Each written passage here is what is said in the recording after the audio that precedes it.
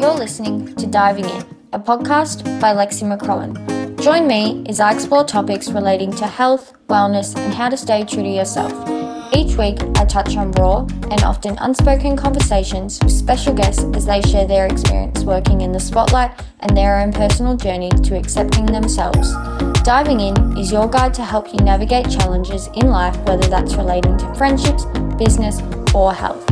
I can't wait to take you on this exciting journey with me.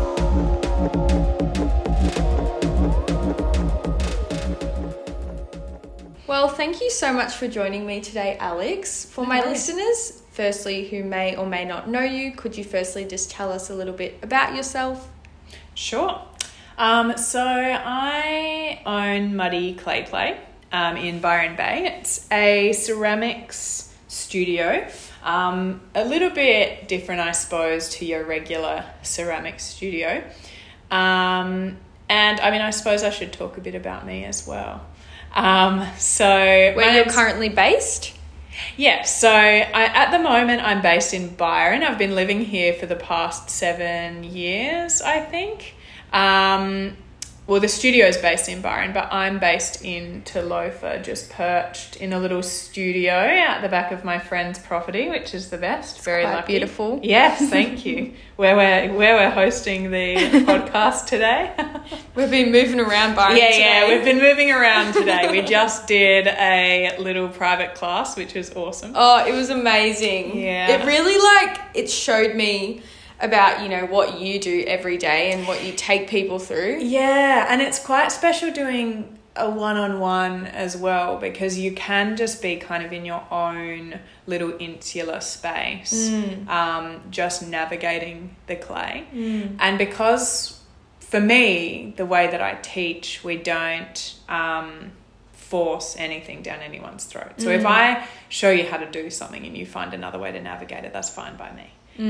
So it's nice that you get to kind of choose what you want to make, and I'll assist you with the navigation of that, because for me, I think that lets people drop into it so much more. And clay is a very creative thing, and I feel like some people do say, I'm not a creative person, I feel like clay isn't for me. Before we get into that, maybe do you want to touch on, were you always creative growing up?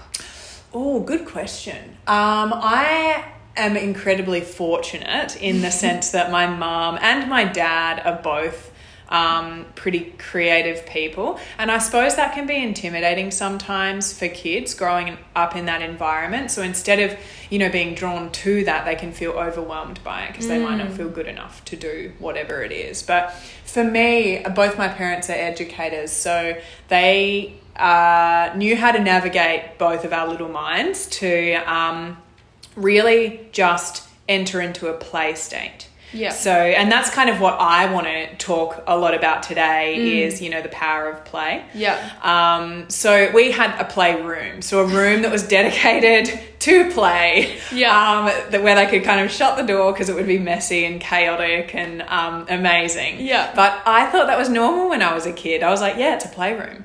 Whereas a lot of kids just don't have that, not fortunate enough to kind of have that. I mean, you go outside and it's a playground for sure, but we had all sorts of little bits and pieces that we would just kind of navigate, and it taught me at the time just like how to be entirely with myself or entirely with a task, just one task that I would just completely lose time. So I think my parents were really incredible in actually instilling that in me. But when it came to school, that's when I started to unlearn true play.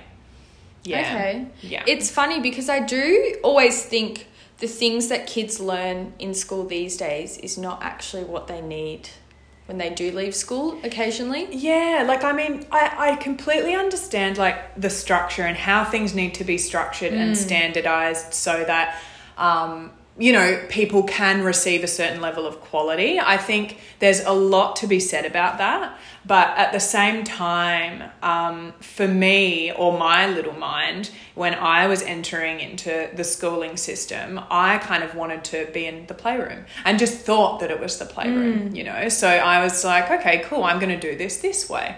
I was told, well, no, you need to do it this way. Here are the instructions on how to do this thing. Yeah. And then, navigate that. And so for me, that was kind of the great unlearning. So the initial point where I started to lose contact with a native tongue, a language that was totally fluent to me, because I thought, okay, so that's not right in this context. Yeah.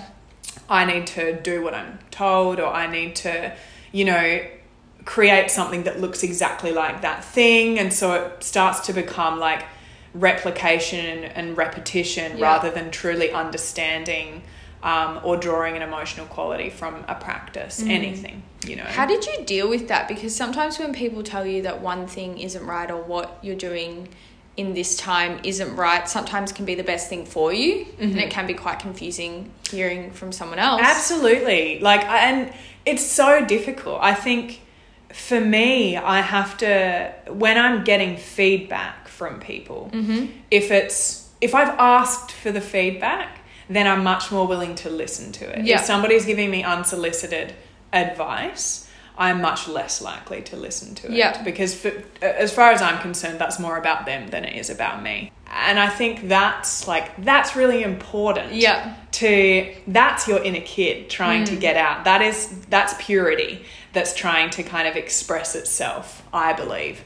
And I think that kind of needs to be listened to. So whatever you feel kind of strongly about, I think just do it despite the fear that is attached to that.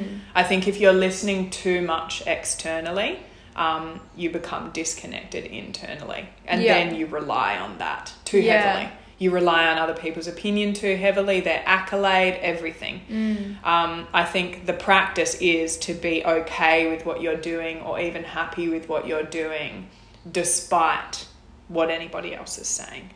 And I think the thing that comes along with that is eventually, if it's kind of pure to you, eventually you do draw a lot of people because they might have the same feeling, or they might have wanted to do that, the thing that you've done, and they're just incredibly drawn to that because of those reasons. So I think there's such a purity to it. And I'm very lucky. Well, I love a story, so I'll tell a story. But I'm very lucky in kind of my schooling and with my parents as well. I did have one situation that has just stuck with me forever, that was really during my formative years, that really assisted me in at least having a link to a level of confidence. Even when I'm feeling totally void of confidence, I could kind of think about this and draw back to this. It was when I was in primary school, so still pretty young, and it was during like creative time. And I think schools are doing really well with that for the most part now, but for some, it's kind of like creative time is a set of instructions that you have to follow. That's not creative. That's following a set of instructions. So, we were supposed to make a parachute person. And why, I don't know, such a random thing to make. But yeah, so we had these instructions of exactly how we needed to execute that. And at that point in time, I didn't like reading.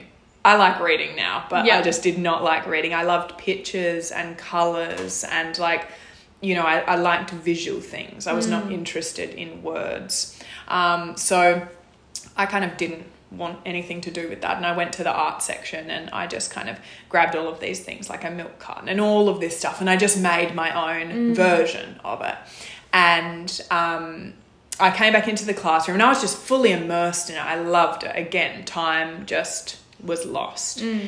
And came back into the classroom, and the teacher saw what I'd done and kind of brought me up the front, and I became quite stressed. I could feel it in my body because I thought I was going to be told off because of what I had learned in school, that, you know, going against or doing something different is not the right thing to do. And she brought me up the front and she showed everybody what I'd made, and she just praised it. She was like, Alex has done something completely different. Like, look how wonderful it is. And how proud I felt in that moment, and how reinforcing just that one moment was, of just doing your own thing and feeling confident in doing your own thing. And so I think people can become, you know, if we apply that to, you know, now and starting your own business, or there's always going to be somebody that does something similar, sure. But if you can have a point of difference, or make sure you're doing it a different way. So, you know, a lot of people might draw inspiration from Instagram or Pinterest or something like that. I remember when I was conceiving Muddy, I would follow people because I wanted to support what they were doing, but I would mute them because I didn't want to see what they were doing, because I didn't want to think that it was my idea and then execute that. I really wanted to shield myself from that and have kind of a cocoon where I could conceptualize just something that was different, and something that was my own. And so having kind of that shielding and not being hijacked by somebody else's idea, or, you know, people being drawn to something else, it really helped me for sure. Yeah, but I think back at that, like, little Alex, and, you know, standing up the front of the class and just, you know, feeling so proud of essentially not doing the right thing. Yeah. So, or what is kind of deemed to be the right thing. So I lean on that a lot when I'm feeling shaky, for sure. Oh, I love that. And growing up, I guess, along your journey, when did you discover clay and your love for it? Yes. Okay. So, well, I'm from South Australia.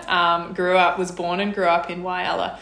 And my friend's mum, so my parents would get home a little bit later, so Megan and I would walk to her parents' house after school. And Stelline, her mum, is a potter, and she had, like, their back shed was just full of her pottery as well as their house, and she had a kiln and the clay there, and so she just taught us how to hand build. And I mean, I think the first thing that I made was this, like, weird bee. I mean, it's so random. Such a random thing to make. But and that's the thing with kids, like, they make the purest things. Whatever they're thinking about, that's what they execute. They're not thinking about, I want to make a cup and I want to make it perfectly so that I can feel good about its perfection. Yeah. All they're doing is playing. Yeah. And the beauty in that is, like, so incredible, because they're not getting hijacked by anything. They're just fully in it, and, like, how calming that is for them, and expressive that is for them is incredible, you know. And I think my like, parents' house, I've still got the bee, like, sitting around somewhere. It's like totally anatomically incorrect. It's got, like, a stinger on, like, the back of it, and it's really random. But anyway, that was my entry point into hand building, and then I just kind of dabbled and continued, like, growing up. Yeah. And then for someone that has never done clay or pottery, how would you describe it, and what do your workshops offer?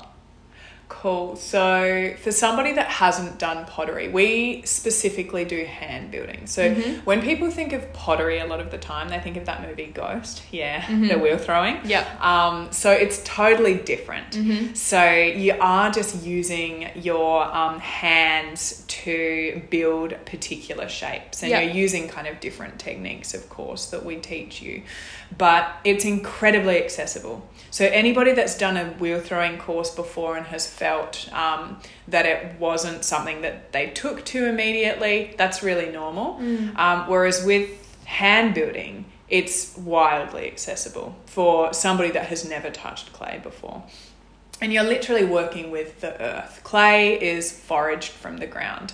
And you can get all different types of it, of course. But, you know, it's something that kind of reconnects you and re-grounds you, I think. And so it can be a very beautiful practice if you let it.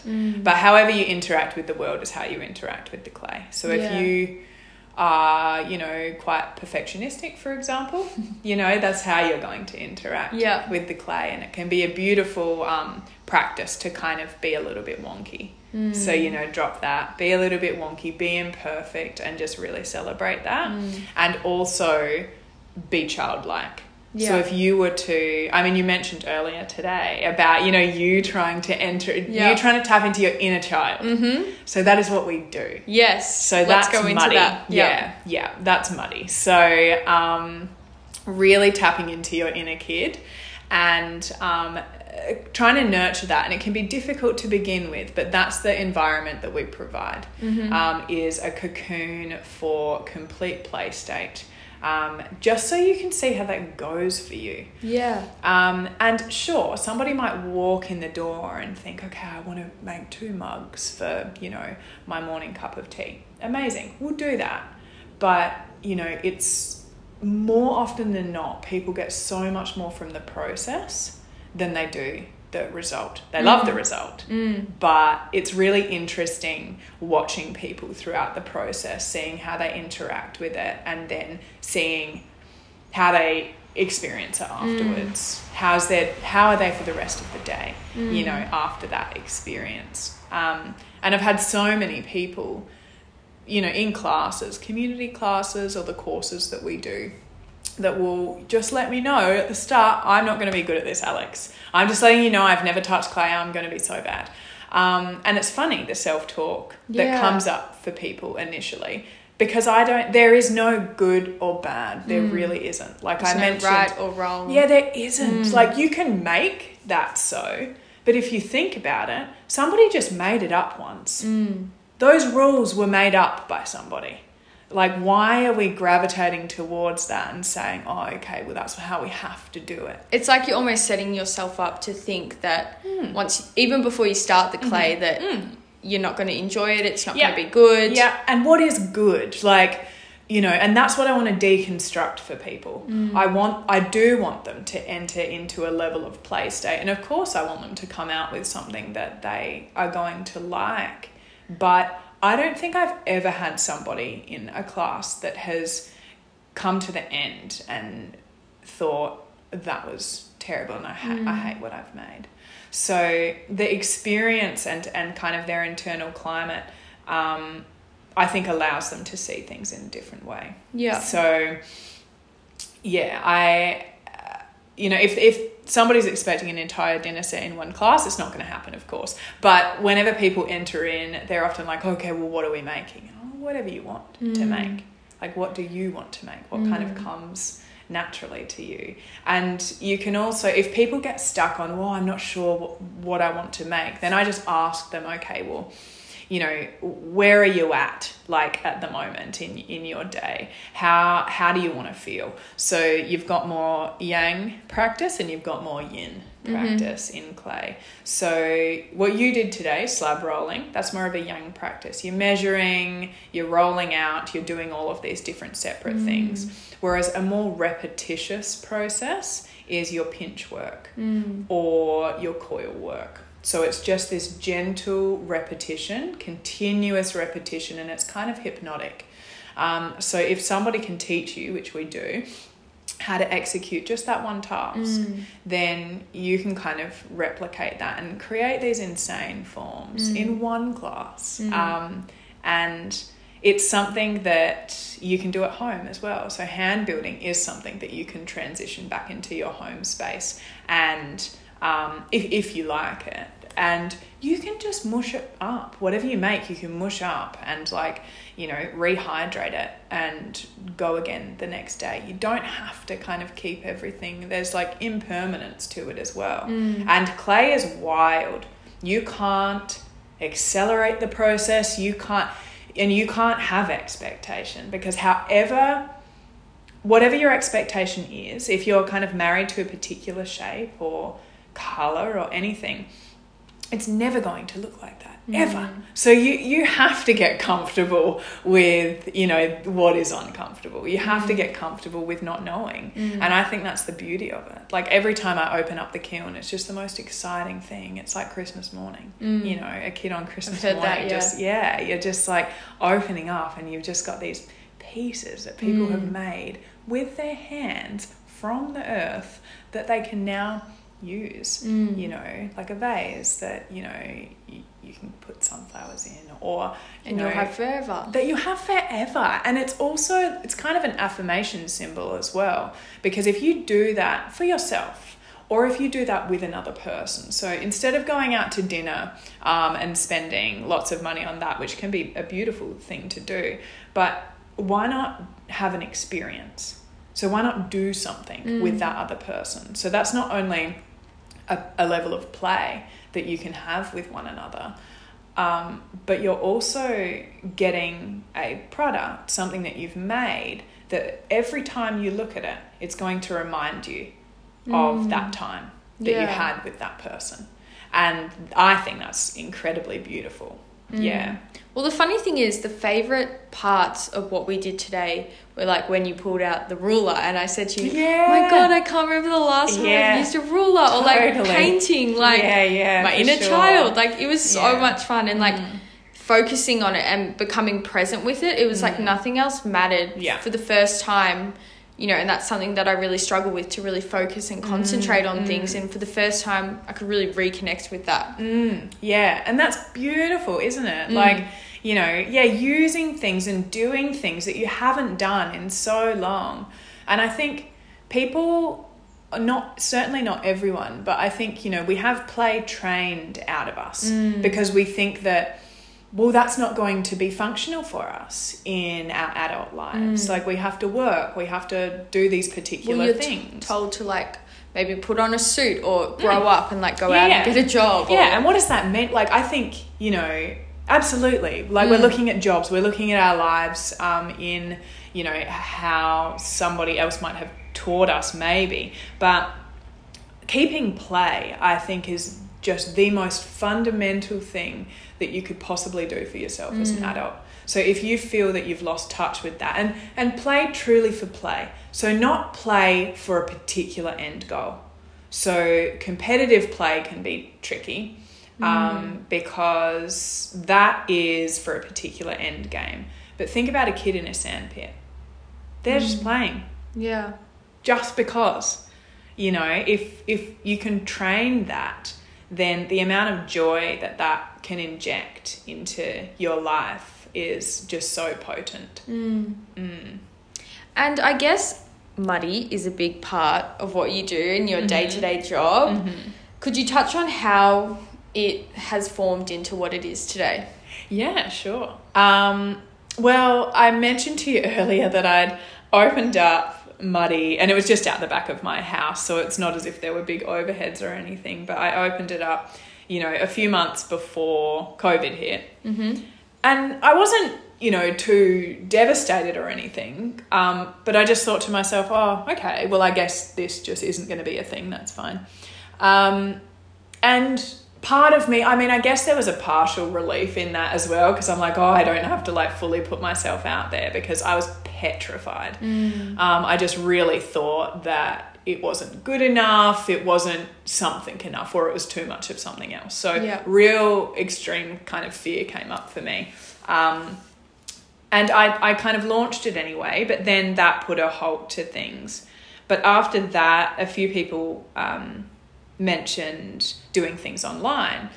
And we know now that everything has shifted to online. But back then, that just wasn't a thing, Of course we had like online shopping and everything like that. But, you couldn't do a pottery course online that I know of. Certainly not a hand building course, because hand building was considered kind of the poor man's clay back then, which I think it's just the best thing ever.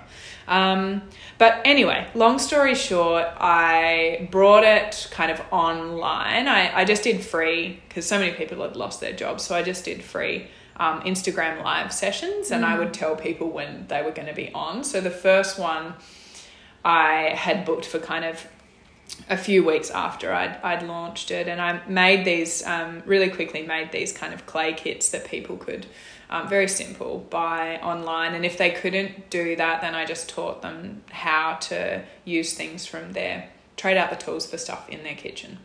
And yeah, I remember just being literally a pool of sweat before I did the first one, because I'm just like, nobody's going to join this. My parents will, but I'm not sure if anyone else will.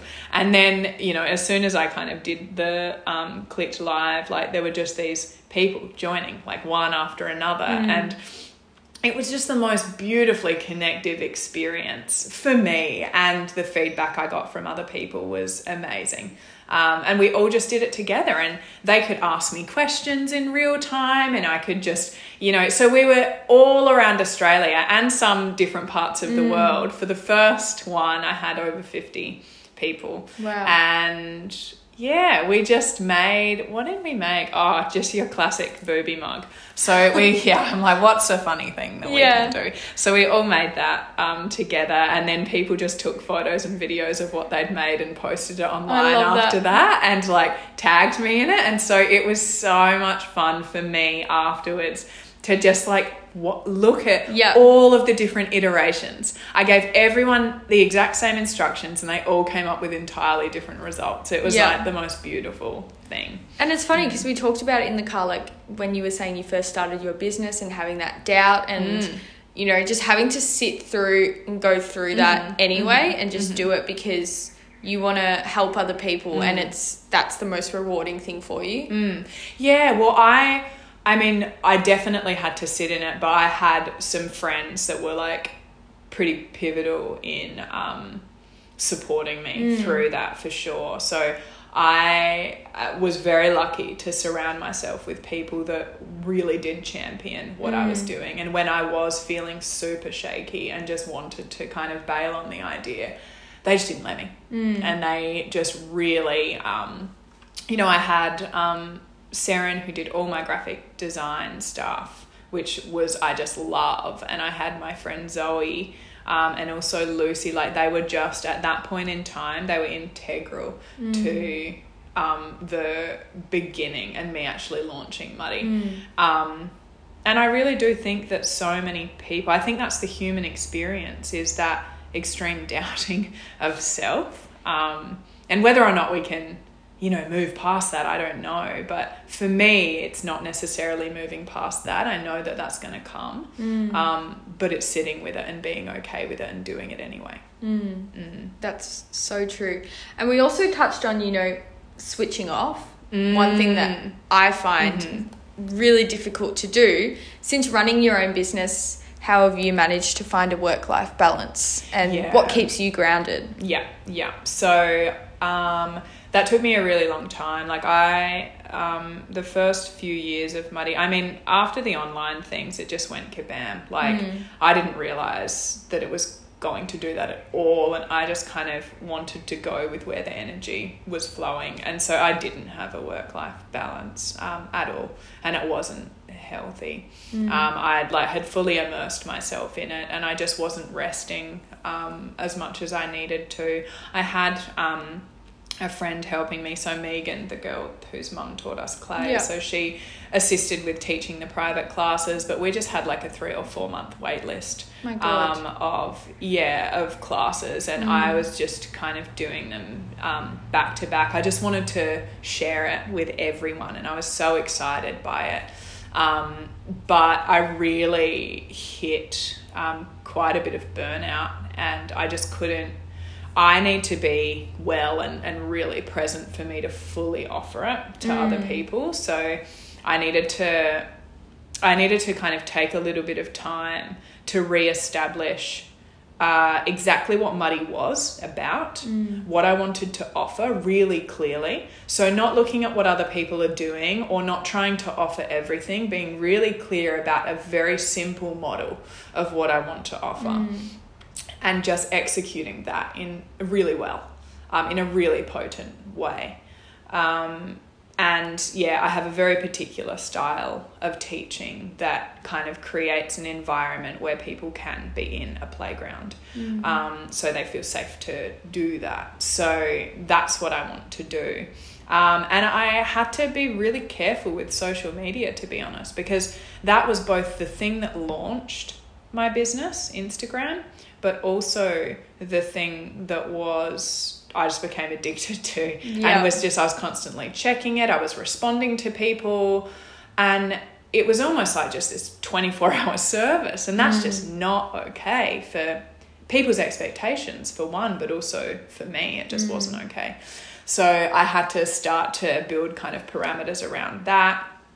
And I had to really structure my days. So instead of me just kind of flowing in and flowing out, I needed a huge amount of structure. So, and a time that I would play. So I needed to schedule in that time that I would play myself, because I lost that, funnily enough. Like during starting the business, I stopped kind of doing the clay play. Which I need to do. So I need to have like time and space, and I'm quite introverted, so I need a lot of time by myself too. So yeah, I would say for me, implementing the structure and saying no to a lot of things as well that seem like opportunities but were just going to rob me of time. And what has been the most rewarding thing since beginning your clay journey? Ooh. Well, that's a good question. So the most rewarding thing is for me just being able to share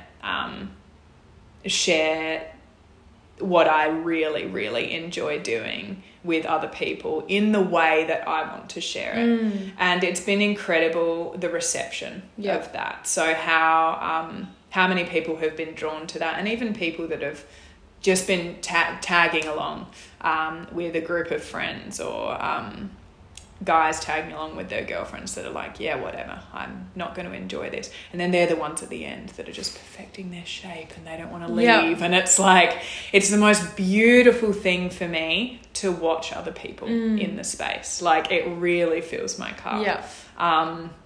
And being able to connect with the creative community around here, which is incredibly supportive, has just been huge for me. The amount of personal growth that I've had just by flexing into this space of doing, like, launching something by myself that I did not think that I was kind of going to do. It's certainly not something that I grew up thinking that I was going to do, but it's the best thing that I've done. Just kind of, taking a risk. And taking a calculated risk for sure. Like, I didn't have huge overheads, like I mentioned at the start, which gave me freedom. So instead of me being worried about finances, I was just like, cool, I can just do this really organically and see where it goes. And I always feel like creativity, it like comes in waves. 100%. Like, how do you keep your creativity flowing? Well, I don't. So for starters, so I will have like really stagnant periods, and it's funny if you're doing like commission work or you need to have ideas. It's a funny thing because, you know, it's not something that you can just turn a tap on and be like, yeah, cool, I've got this great idea. So for me, again, it draws back to play. Like, if I become too rigid with what I need to be doing or how something needs to look, I know that I've lost it, and I really need to re-navigate back to a play state. So that will either be by myself in the studio, or it will be with friends, and we will just totally play. And I will be making things, and often I will my intention will be to rehydrate them, so to not keep them. So just completely entering into a child state, tapping into my inner kid. So that might be like putting on, you know, random clothes and like putting on like an old playlist or like whatever, something to click you out of, you know, what you're doing at the time and transport you back to a time that, you know, was much more play conducive. That's nice. And where do you draw inspiration from when creating pieces?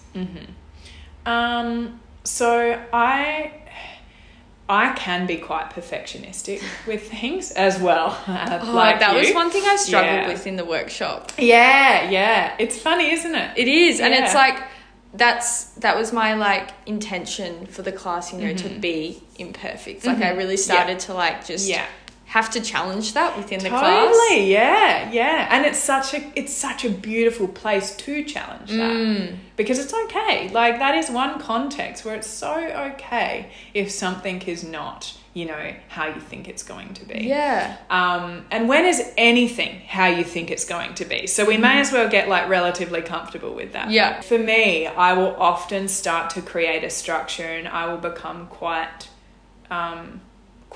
perfect with it. And when I'm drawing towards that, how can I make this weird?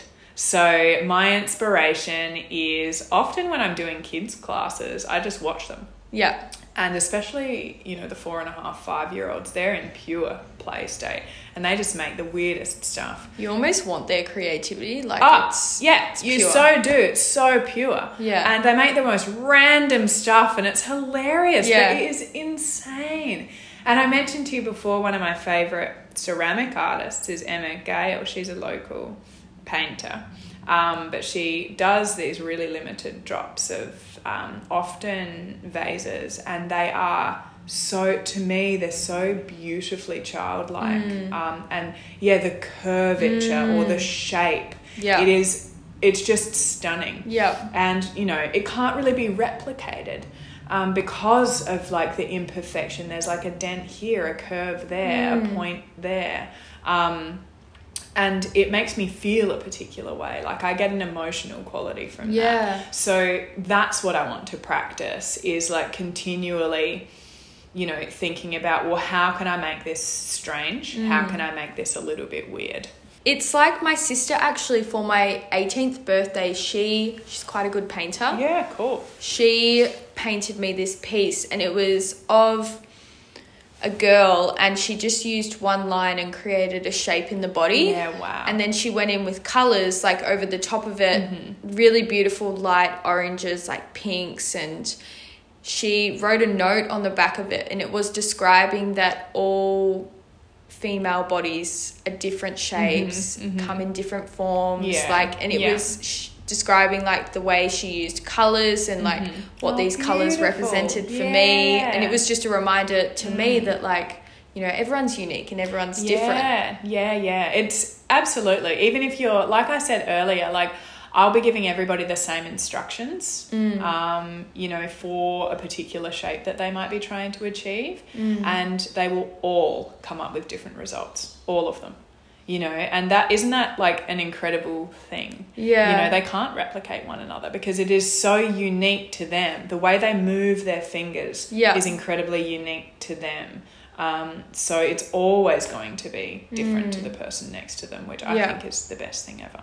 Yeah. And what has been your favourite piece to make so far? So my favourite piece that I've made. So a while ago, one of my favourite stores was hosting an exhibition. It was called Potted. And it was essentially a series of 50 artists from around the world, ceramic artists, and they all needed to come up with concepts for pots. Yeah. And I mean, when we think of a pot, it's quite simple, right? Like, quite a simple structure. And so it's an exhibition. So I said that I would be involved in it if I could think of something that I wanted to bring to the table, something unique. And I was kind of one morning I was drawing like concepts for candles. And I was just doing these kind of wobbled shapes, fitting them together. And I looked at it and I was like, wow, that would actually look really cool as a series of slabs, a series of slabbed shapes, like sitting on top of one another. And then if I could nestle a pot in there, that could be a really beautifully sculptural structure. And I hadn't seen anybody do anything like that. And so that felt really exciting to me, because it wasn't something that I, you know, was replicating of somebody else's or somewhere I drew inspiration from anything. It was just a series of drawings that I'd done that morning.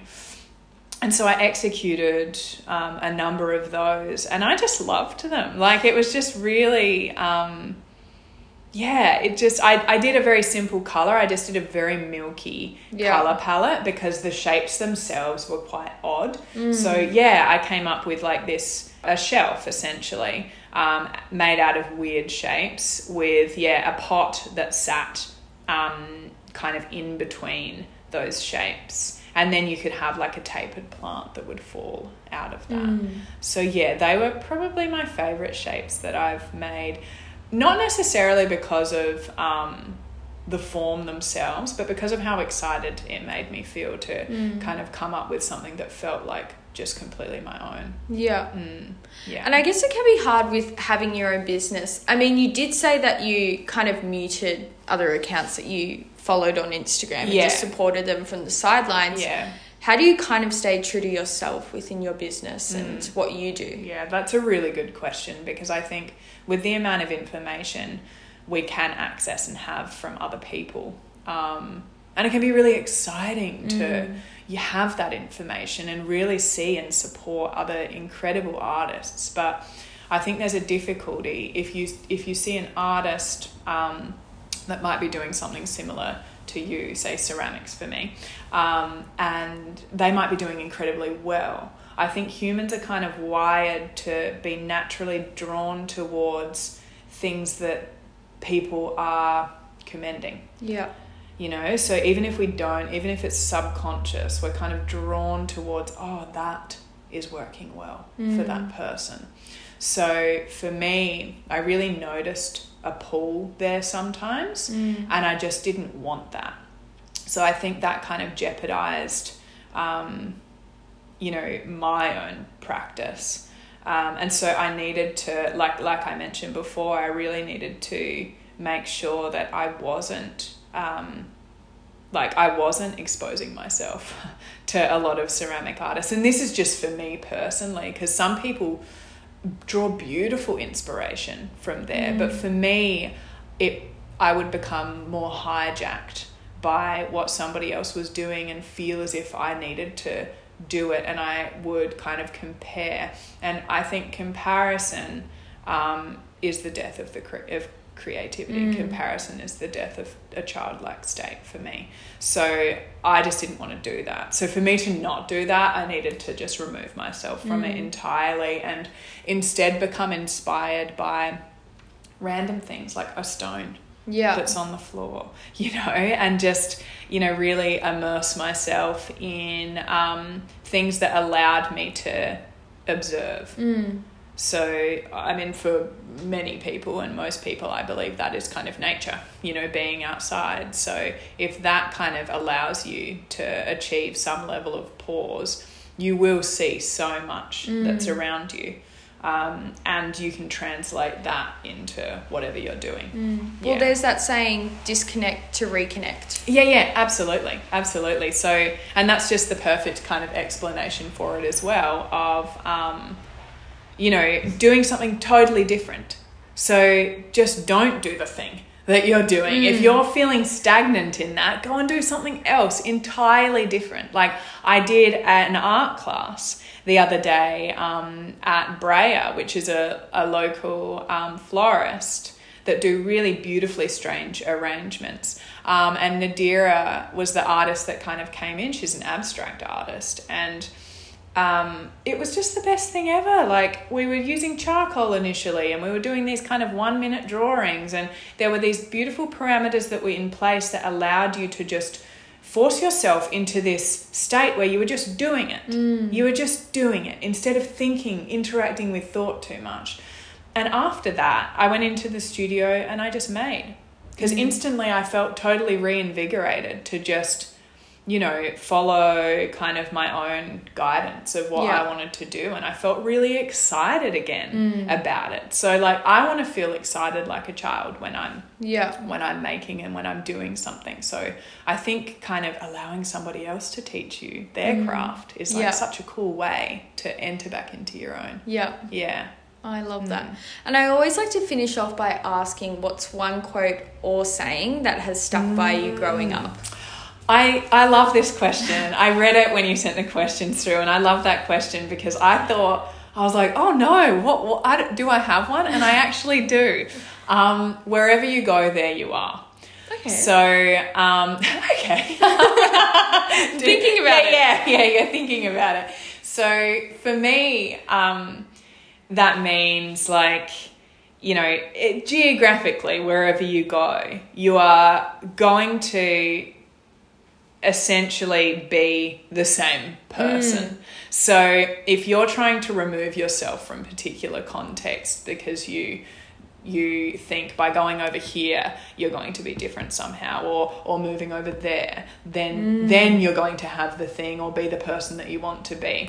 For me, it's kind of remaining in the same environment and navigating that environment, and navigating myself in that environment. Because then I can really experience myself. I can really experience my habits and behaviours and the people around me. And I can, instead of being distracted by another location or another space, place, anything, I can just learn to be in that environment and be kind of the better version of myself in that environment. Does that make sense? Yeah. So wherever you go, there you are. That's a good one. I wonder what that kind of brings up for people as well when they think about that. I read it in a book called Don't Sweat the Small Stuff. Have you ever heard that book? No. I read it so long ago, and it's a classic. Like it's a good one. And it explains that. Okay. That quote, wherever you go, there you are. I'll have to look it up, maybe get it. Yeah, it's a good one. I mean, each to their own. Some people would probably hate it, but when I read it, I was pretty young and I really enjoyed it. Yeah. Oh my God. Yeah. Oh, well, thank you so much for joining me and for just sharing your story. Yeah, thanks for having me. And for anyone that wants to do a workshop or might want to come in for a class when they're in Byron, you can just follow Alex on Instagram. It's MuddyClayPlay. Yes, so MuddyClayPlay is for all the classes, and there are like free online tutorials you can do as well. And Mud.Smith is the commission work that I do. Beautiful. Yeah. Thank you. Yeah, no worries. Thank you.